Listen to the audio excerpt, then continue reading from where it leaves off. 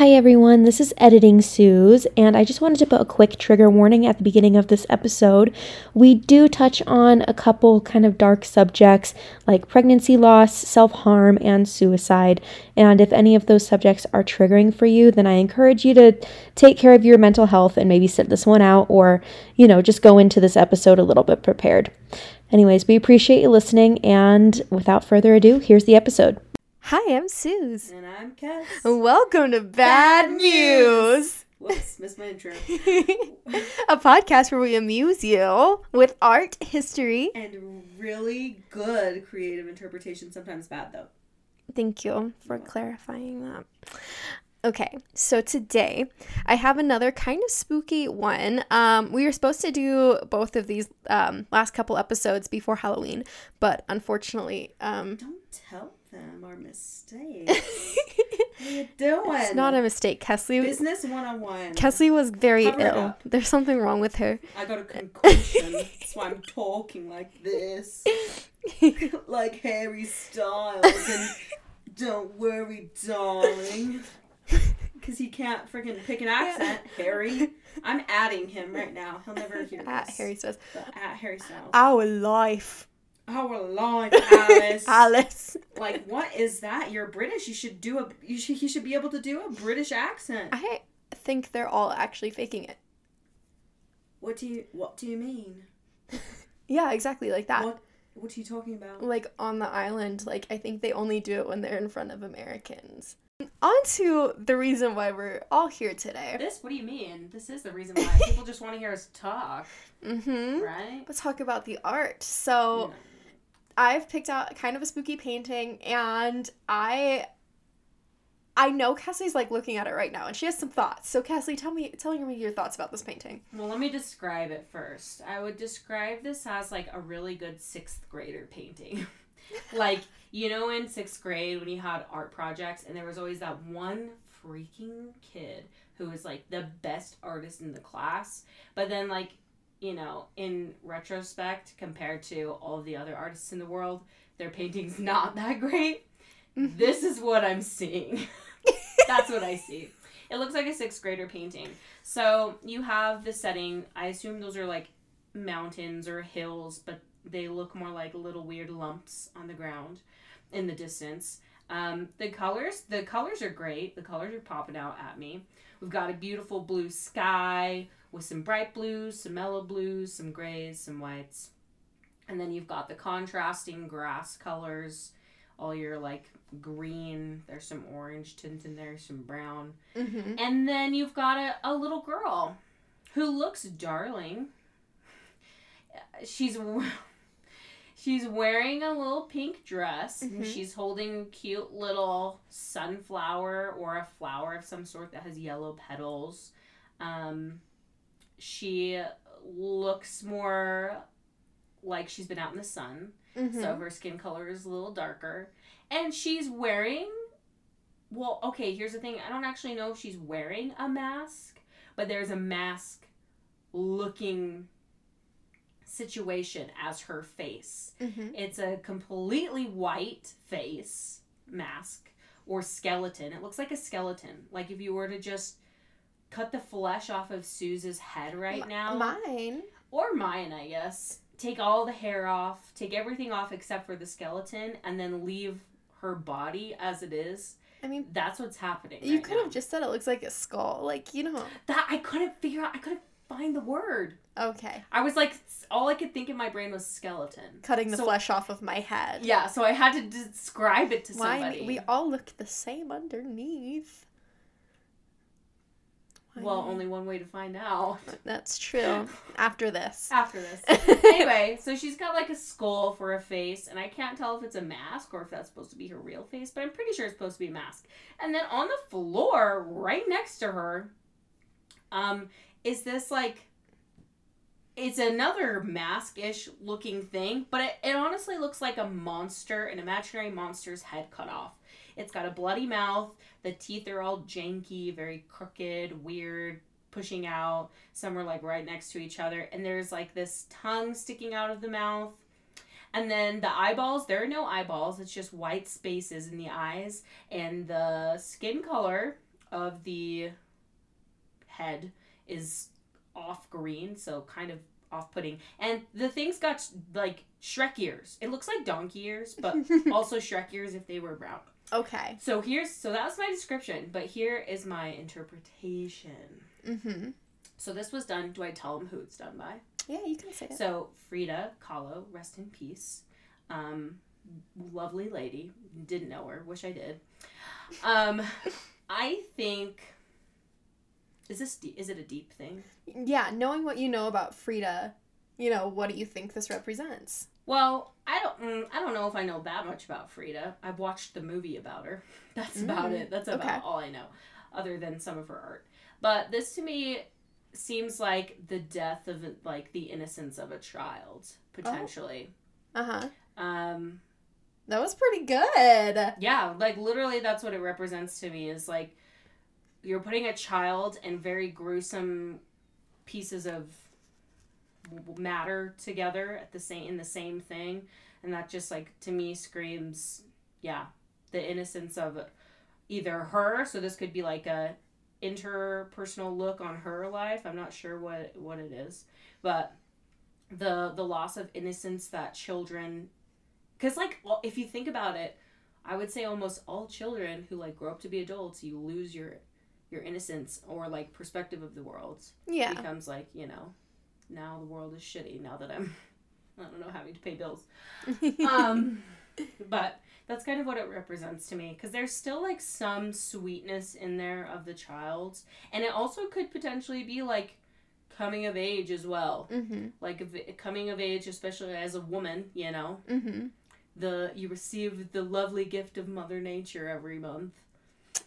Yeah. It's a monster, is Me what right I'm trying now. to say. Yeah. Oh, you think the monster mask symbolizes becoming a woman? Menstrual cycle? Yeah. It's horrible. The worst thing in the entire world. That's kind of, that's my interpretation. I think that was very astute. I really liked what you had to say about, like, a loss of innocence, because you are kind of spot on, actually. Whoa. Yeah. So, do you want to know more about the painting? Okay. Tell me. So, the painting is called "Girl with Death Mask," and in parentheses, "She plays alone." And the artist is Frida Kahlo. Yes. She does play alone. And that's kind of an ominous title, though. Yeah. Don't you think? Like, she plays alone. Like, that's lonely, but also creepy. Yeah, I agree. And it was painted in 1938. It's oil on canvas, and it is surrealism. So what you're telling me is a 6th grader did not paint this. A 6th grader did not paint that, so... Could have potential. No, I don't think a 6th grader could do that, actually. There's a lot of technical skill that goes into something like that. But it's okay. Like, I know you don't appreciate art, so let's just move past. I hate art. Art sucks. I know, like, you don't get it. Like, it's fine. That's why I started this podcast. Right. Thank you. You're welcome. Susanna. But the painting is currently hanging up in the Nagoya City Art Museum in Japan. So, if you want to go see it. Why Japan? I can tell you. Tell me. Right now. They bought it. Hate that. Capitalism. I don't know. I would just expect it to be where Frida Kahlo lived her life. I mean, it's not uncommon. I mean, for art to be. Because you have to go to Japan. Yeah. I'm never going to see this painting in my life. There's no way I'm going to Japan. There's so many other places I'd rather go. Okay. Well, you just offended our Japanese listeners. What, none of them? All of our international listeners have been deeply offended. International listeners? You've upset the international Bad Muse community. I'm just saying, I have other countries I'd like to visit before Japan. Okay. All right. The end. The end. Continue. Okay. So the little girl in the painting is actually believed to be Frida herself. Some art historians see this self-portrait as a precursor to the suffering that she endured as an adult. The skull mask that the girl is wearing is a traditional Mexican Day of the Dead mask. So you know the sugar skulls? Dia de los, what is it? Los Dia Muertos? de los Muertos. Mm-hmm. Good job. The yellow flower the girl is holding is meant to be a marigold bloom that Mexicans put on graves during the Day of the Dead. So the mask that's by her feet is actually meant to be a tiger, not a monster. I mean, it's meant to be like kind of a grotesque. But it is a mask. Yeah, it's meant to look like a grotesque tiger, but it's actually based on a real mask that Frida owned that was on display at her house. And some say that it's a totem that actually protects against evil, but it does look very grotesque. So, but do you see the tiger in it? Like, no, Frida. No. So you're gonna have to redo it. Okay. So you're gonna have to scrap this one, come back down to earth, You're just and like redo it. dragging this. I'm dragging Frida. Oh, girl. She's fine. She lived a full life. So both of the masks are pretty freaky looking though, and they seem like a little too grotesque and scary for a young girl to be playing with, right? Or wearing. They seem like not age appropriate. And they're possibly symbolizing cruelty and hinting at a dark destiny, which no one can escape. Oh, sick. Hate that. Frida painted this while mourning the miscarriage of her own baby. So you can imagine she probably had her own like childhood on her mind, and very sad. But you can see like this painting definitely comes from a dark place. Yeah. And death is actually a very common theme in Frida Kahlo's art. She had constant health issues throughout her life, chronic pain, and that meant that death was often on her mind. So as one of Kahlo's friends famously remarked, Frida lived dying. Oh, that's a horrible way to live. It is. It's so sad. So a little bit about Frida Kahlo. So she is considered one of Mexico's greatest painters. She was born July 6th, 1907 in Mexico City. Her father was German and her mother was Spanish and indigenous, which I didn't know about Frida until recently. Like, I knew that she was Mexican, but I never, like, put two and two together. I never thought, like, oh, Kahlo's not a very Mexican-sounding last name. Yeah. Oh, that makes sense. Yeah. I didn't think about that either. Yeah. But, anyways, but she grew up in a blue house in the outskirts of Mexico City known as Casa Azul.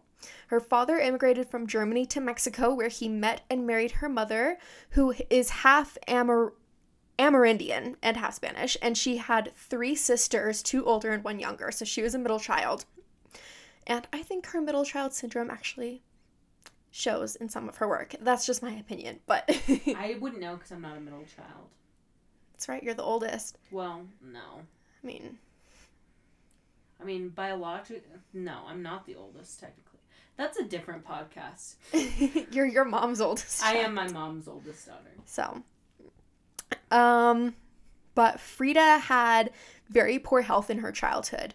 So I also just thought the fact that she is a middle child and the fact that she did have poor health in her childhood can be kind of isolating. You know, you're not getting that attention from your parents, from your friends.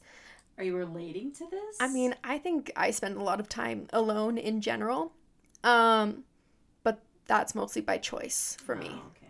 But I do kind of relate. But she contracted polio at the age of 6, and she was bedridden for 9 months, which, I mean, is hard at any age. But when you're a kid... 6? Oh my gosh. I couldn't imagine. That just kill sounds me. horrible. Yeah, right? Horrible. But the disease caused her right leg and foot to grow much thinner than her left one, so she had a limp after she recovered from polio.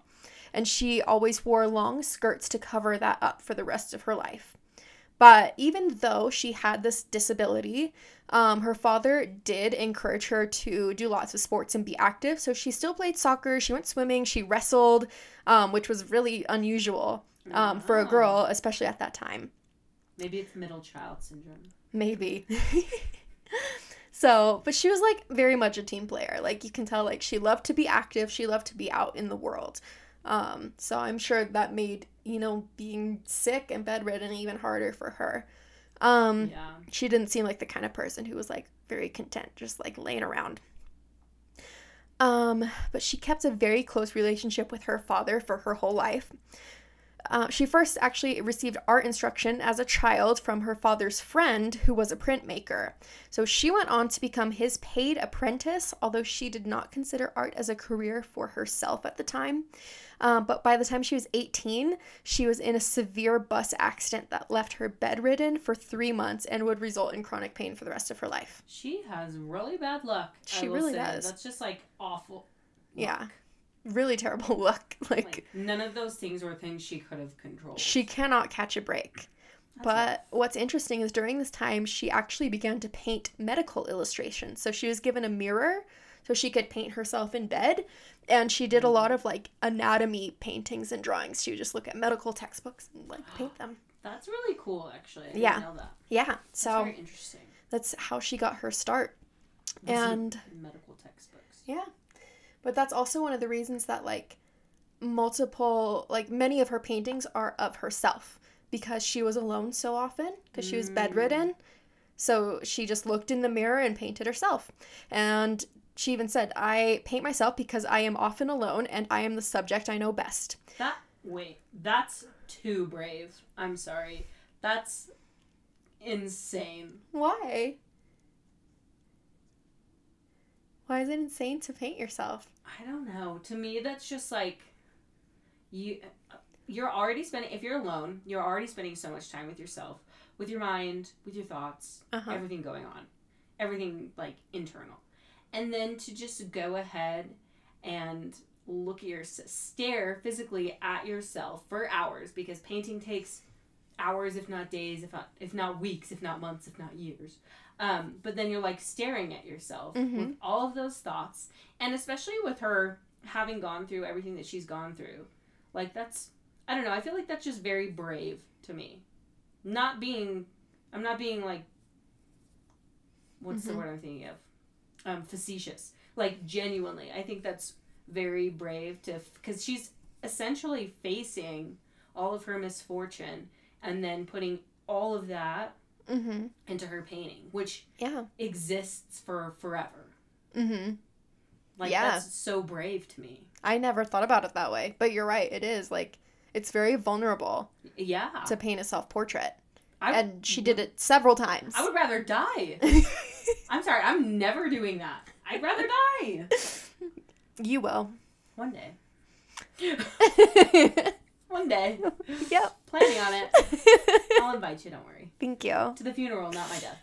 Oh, I was going to be there anyway, so. Oh, okay. Yeah. Probably. There'll probably be some weird tragic accident. Oh, yeah, I was going to be at your death, so that's my plan. Wood. Okay. I don't remember where you were. Other than she's brave. So, for doing that. Self-portraits. Frida Kahlo. Yes. Her early work was influenced by European art. But I can see that, actually. Well, yeah, but her art style drastically changed after she moved to Morelos, Mexico with her husband in 1929. And there she began to take inspiration from Mexican folk art. That makes sense. I mean, your environment, you change with your environment. Exactly. Well, and also, like, it's interesting because, you know, she was, like, part European and part Native Mexican, and, like, she, you know, had, like, both of those inside her, and then, like, you can tell, like, later, you know, when she reached adulthood, she started really appreciating that indigenous culture a lot more. I feel like I see that a lot, like, coming from me, who is also a person of, like, mixed cultures. I feel like as a child, I was very much more like, I don't want to be a part of my Polynesian culture. I just want to exist in, like, this Americanized, you know, Caucasian filled cesspool that is Salt Lake City at the time. And so, like, I don't know, I feel like with maturity comes recognizing that, I don't know, your differences, I would say, your differences become more appealing as you get older. That's, I don't know, it's a weird thing. Yeah, I get that. I mean, I'm very, very, very English, but I get it. But you get it. You get it. You're welcome. You get it. I'm happy you do appreciate that part of yourself, because I appreciate that part of you. Thank you. And we're going to Hawaii. We are going to Hawaii in, like, a couple months. Don't tell them when. They'll follow us there. We don't want the fans to follow us. We don't want fans to... I think, I'm going to shout him out. Parker, I think, is one of our only consistent listeners. Shout out to Parker. Oh, that's so nice of him. Yeah. Thank you, Parker. He's a good trumpet player. If you ever need a trumpet player. Okay. That's it. That's my plug. You better keep that in, Suze. I will. Okay. If you become a consistent listener, you will get a shout out too. We'll do your first and last name, address, phone number, email, Instagram handle, Twitter. We'll do it everything. all. Okay. So let's talk about her husband, shall we? Yeah. Dun, dun, dun. Do you know who she was married to? I don't know his name. So he was another very famous artist. His name was Diego Rivera. And they had a very tumultuous marriage racked by explosive fights and multiple affairs. Sick. Yes. What's the point? Why would you even be married at that point? You know, love. No. Yeah. That's not love. You're right. They were often the subject of each other's paintings. So maybe that's it. Maybe they should have just been each other's muses. I and think that's as they far were. as it should have gone. I think they definitely were each other's muses, and that made it hard to leave the relationship. But it gets crazy. I will tell you some things. Are you ready? I don't know. I have like PTSD about cheating. Okay. Not because anybody's cheating on me. Just want to put that out there. Yeah.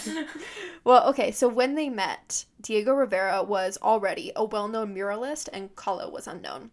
And he was 20 years older than her.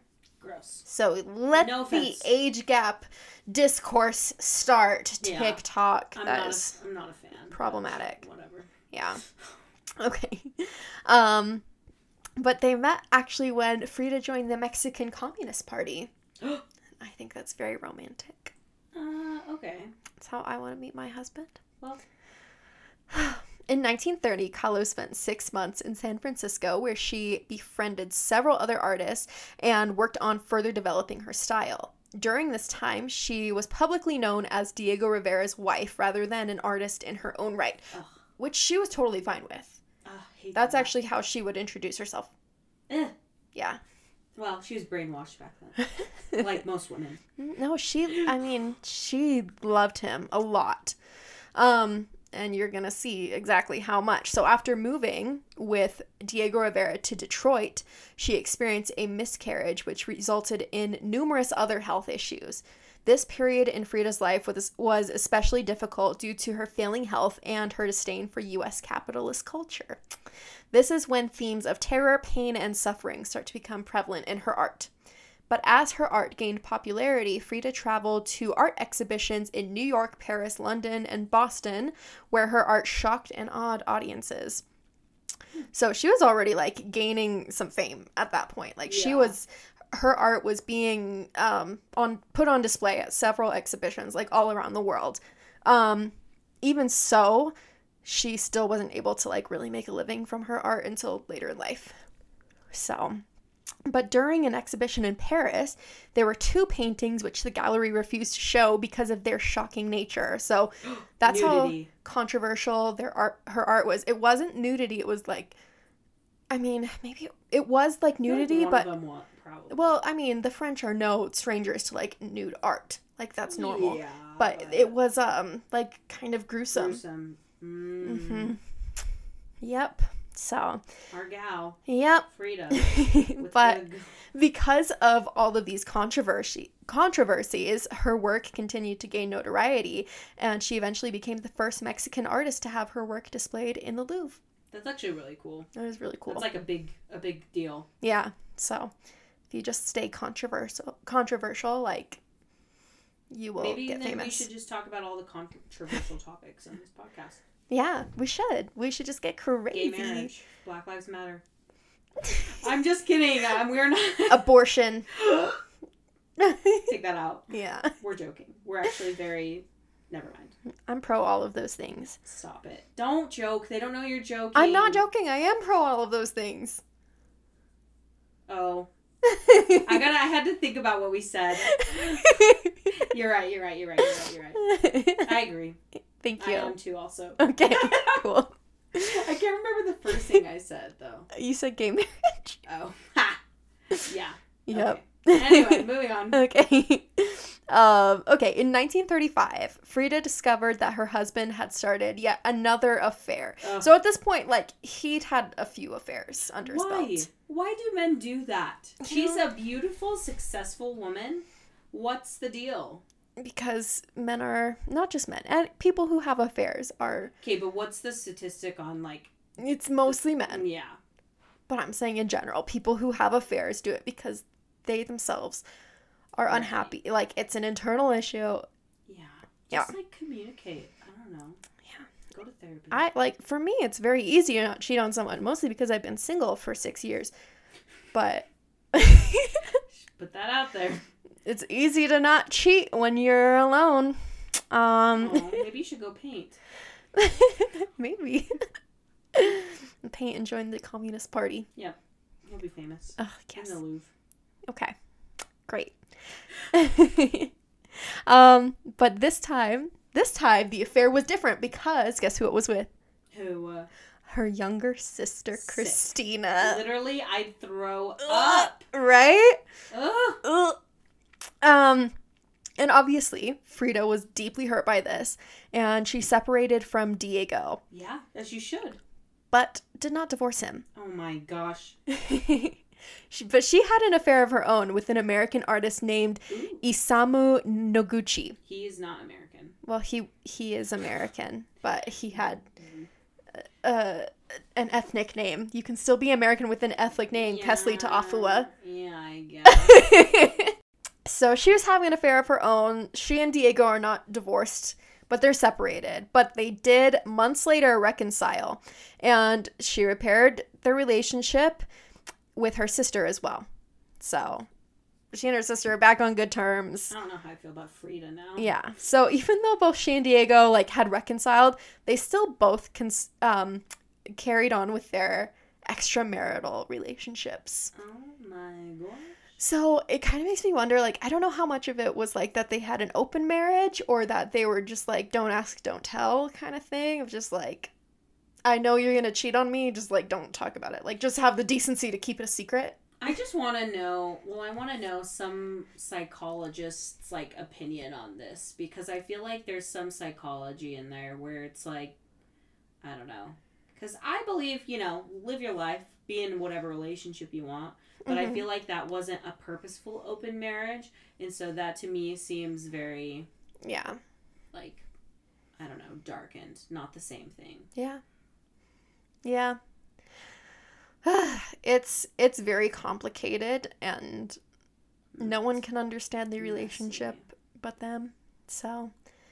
I don't even think they understood it, which is why it happened the way it did. Yeah, it's definitely... But there's a reason they didn't, there's a reason they stayed together for so long. So, yeah. But both she and Rivera successfully petitioned the Mexican government to grant asylum to former Soviet leader Leon Trotsky and offered La Casa Azul, which... What was that? That was a little drum roll. Oh, drum roll. Because it's like it was like a weird little crossover, Oh, like, I see. Out of all the people in the world, like, Leon Trotsky? I have to admit, I'm not familiar. That's a little shocking. Leon Trotsky? Who is that? He was a famous Soviet leader. Like... That is pretty crazy. Yeah, that is pretty crazy. That is pretty crazy. It's pretty crazy. Yeah. Anyways, so they had him staying at Frida's childhood home, the Blue House, La Casa Azul. The Blue House. In Mexico City. He and his wife, Natalia Sedova, lived there for a while, from January 1937 until April 1939. And Kahlo and Trotsky not only became good friends, but also had a brief affair. Of course they did. Of course they did. Of course they did. Because why not? Yeah. So, shortly after that, Kahlo and Rivera divorced in 1939. As they should. Yes. As they should, finally. But they remained friendly, and she continued to manage his finances and correspondence. So, clearly they were still, like... That's what I'm saying, is some people are just meant to be, like, yeah, friends. And some people are meant to be more than that. Partners. You're not gonna like this. What? So... Oh, no. Oh, wait. In 1940, Leon Trotsky was assassinated, and both Frida and her sister Christina were held in jail for 2 days as suspects due to a previous association with the killer. So, a little dramatic. That's very dramatic. But they didn't do it. They didn't Allegedly. do it. Allegedly. Allegedly. We love that word. So the following month, Frida traveled to San Francisco for a medical treatment where Rivera was also staying after he fled Mexico following Leon Trotsky's death, because he was also a suspect. Did he do it, though? No. Allegedly. Allegedly. But there they kind of reconciled. They met up again and remarried. But how old was he this time? 80? Jeez. So after they got married, by all reports, this second marriage was a lot less tumultuous and turbulent than the first marriage. Both of them were independent, though, and continued to have relationships outside of their marriage. So it's at this point that I think, like... That's a purposeful open marriage. I think at that point they were like, we're going to have an open marriage. Yeah. I can't, like, say for sure, you know, what their conversations were like behind closed doors. And obviously, they probably were not, like, public about it, but... Yeah. I bet they did have an open marriage at that point. So, because I think they were both like, you're not going to stop having affairs. I'm not going to stop having affairs. But they still obviously very deeply cared for each other and could not stay apart for long. So, I mean, he cheated on her with her sister, and she, like, took him back months later. I just want to know why get married at all? You know what I mean? Like, what's the point then? I wish you could ask her. Frida, oh, Frida in the sky. Yeah. Why did you marry that guy? Multiple times. I mean, just, like, non-romantic reasons off the top of my head, like tax purposes. Back then? Yeah, there were still taxes back then. Yeah, but I don't know. Okay. Tax purposes, medical purposes, like, you know, insurance. They were both immigrants, so it might have been easier as well. I don't think insurance worked the same as you think it does. I don't know. I don't know how insurance works now either. Insurance didn't really exist. Yes, then. it did. No, it didn't. Insurance existed in the 1940s. Not personal medical insurance. Look it up. I believe you. I could be wrong slightly, but okay. I don't feel like it's been that long. It still helps to be someone's next of kin if, like, anything should happen. Happens. Yeah. So, and also they loved each other. Even though they were still sleeping with other people. Love is not a reason to get married, people. You need much more reasons than that. You tell them. That's all. Well, speaking also to the Gen Zs, because it's too late for us millennials. Yeah. Well, I mean, listen, it might make sense if, I mean, only someone who's not homophobic could understand this.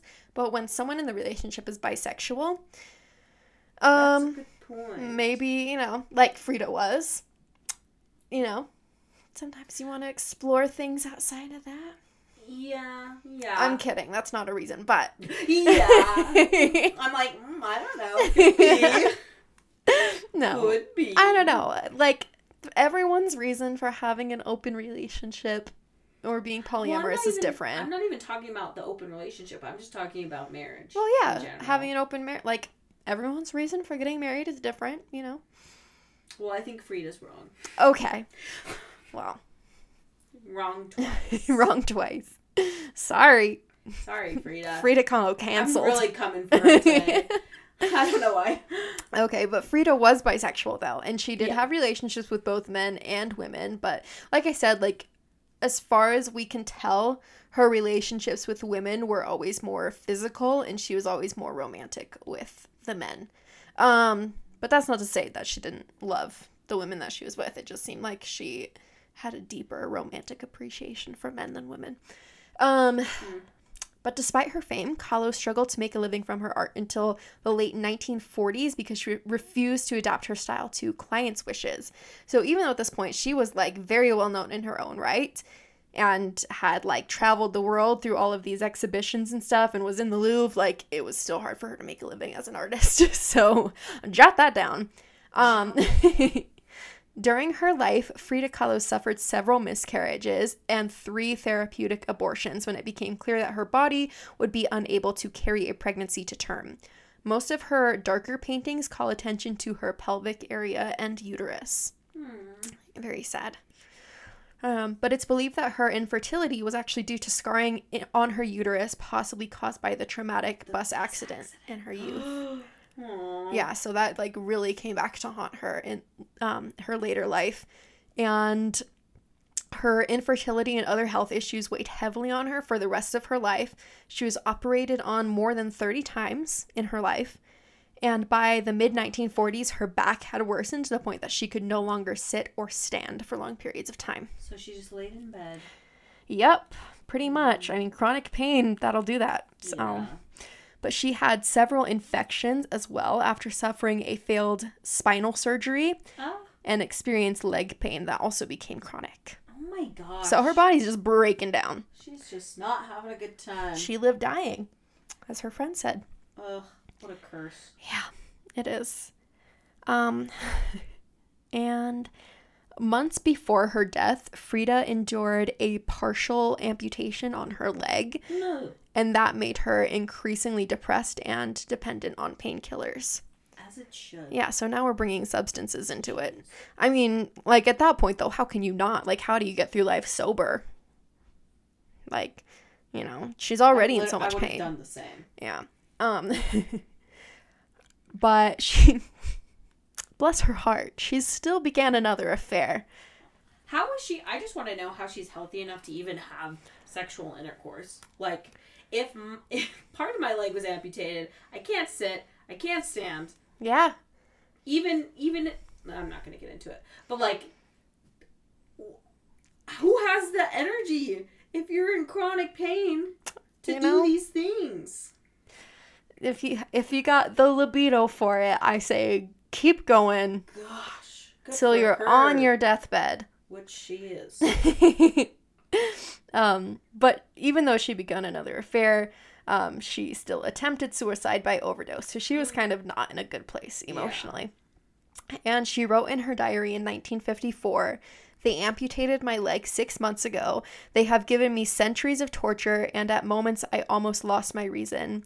I keep on wanting to kill myself. Diego is what keeps me from it, through my vain idea that he would miss me. But never in my life have I suffered more. I will wait a while. ... So, Frida. yeah, at that point, you're kind of wondering, like, is she planning something? Yeah.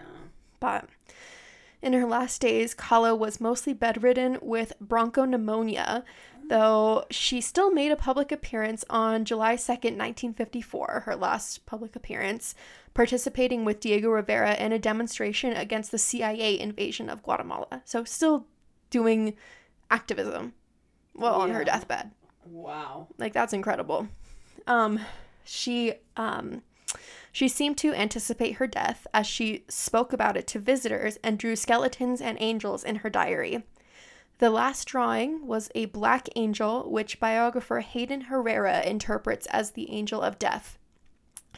It was accompanied by the last words she wrote, "I joyfully await the exit, and I hope to never return. Frida."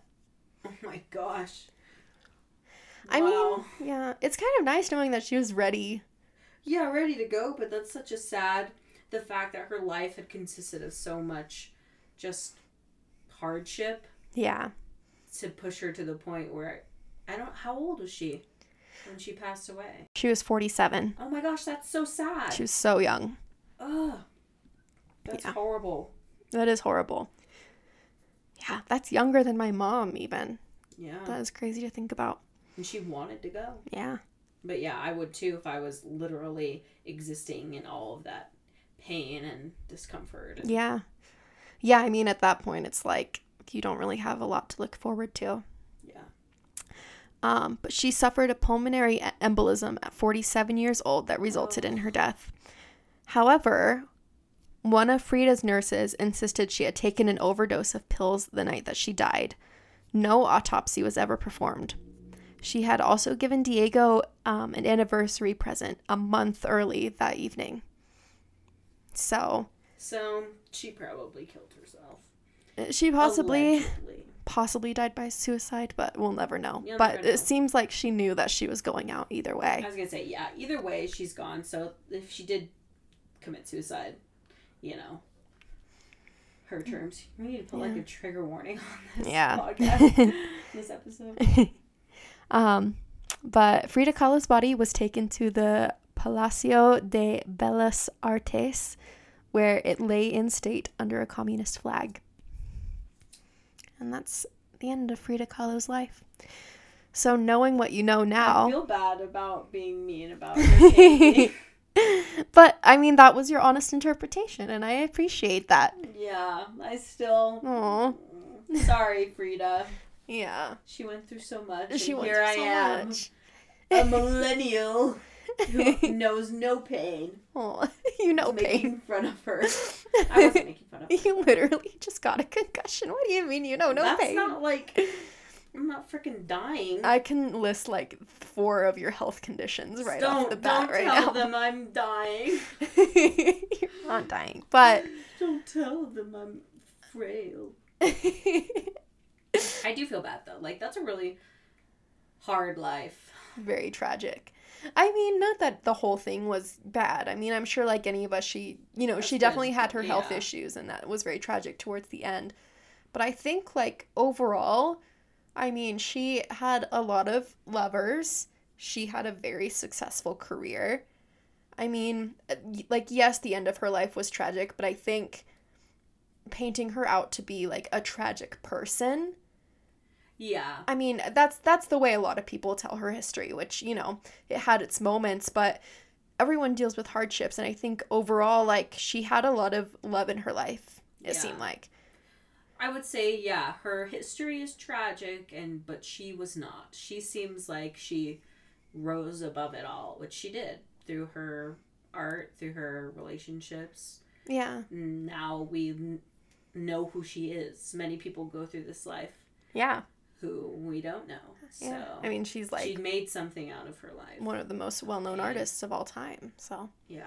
Yeah, she definitely, like, took her pain and, like, created something with it. In her art. Yeah. She didn't let it defeat her. I mean, some people might say otherwise, but I think, like, the fact that she still made art out of it is very, I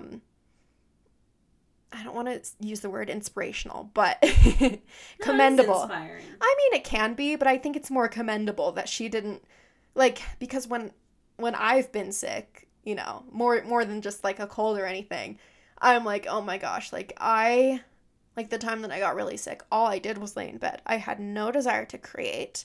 I had no desire to improve my circumstances. I was just depressed.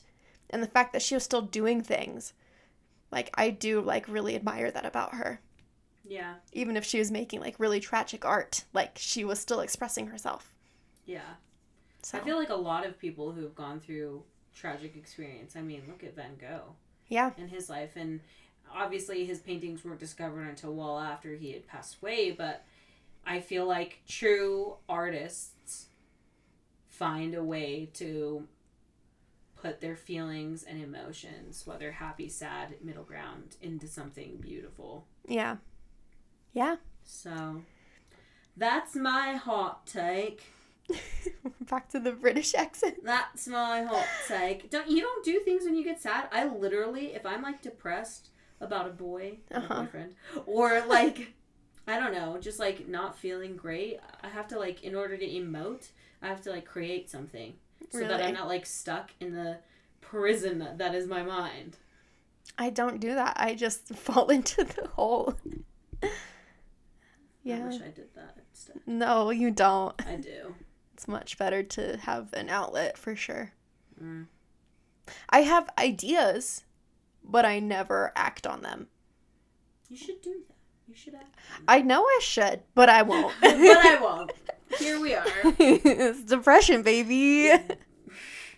We're going to put a trigger warning at the beginning of this podcast, just in case. Yeah. Anybody. This was a deep one. Yeah, it was. Sorry for being Good job, Buzz, all depresso. Good job, us. Yeah, good job, us. You know, when I was editing the last one, you were burping so much. You burped like 4 times. I literally can't help it. I loved that, What though. goes in must come out, You're as right. they say. Thanks for listening. Thanks, guys. Bye. Bye.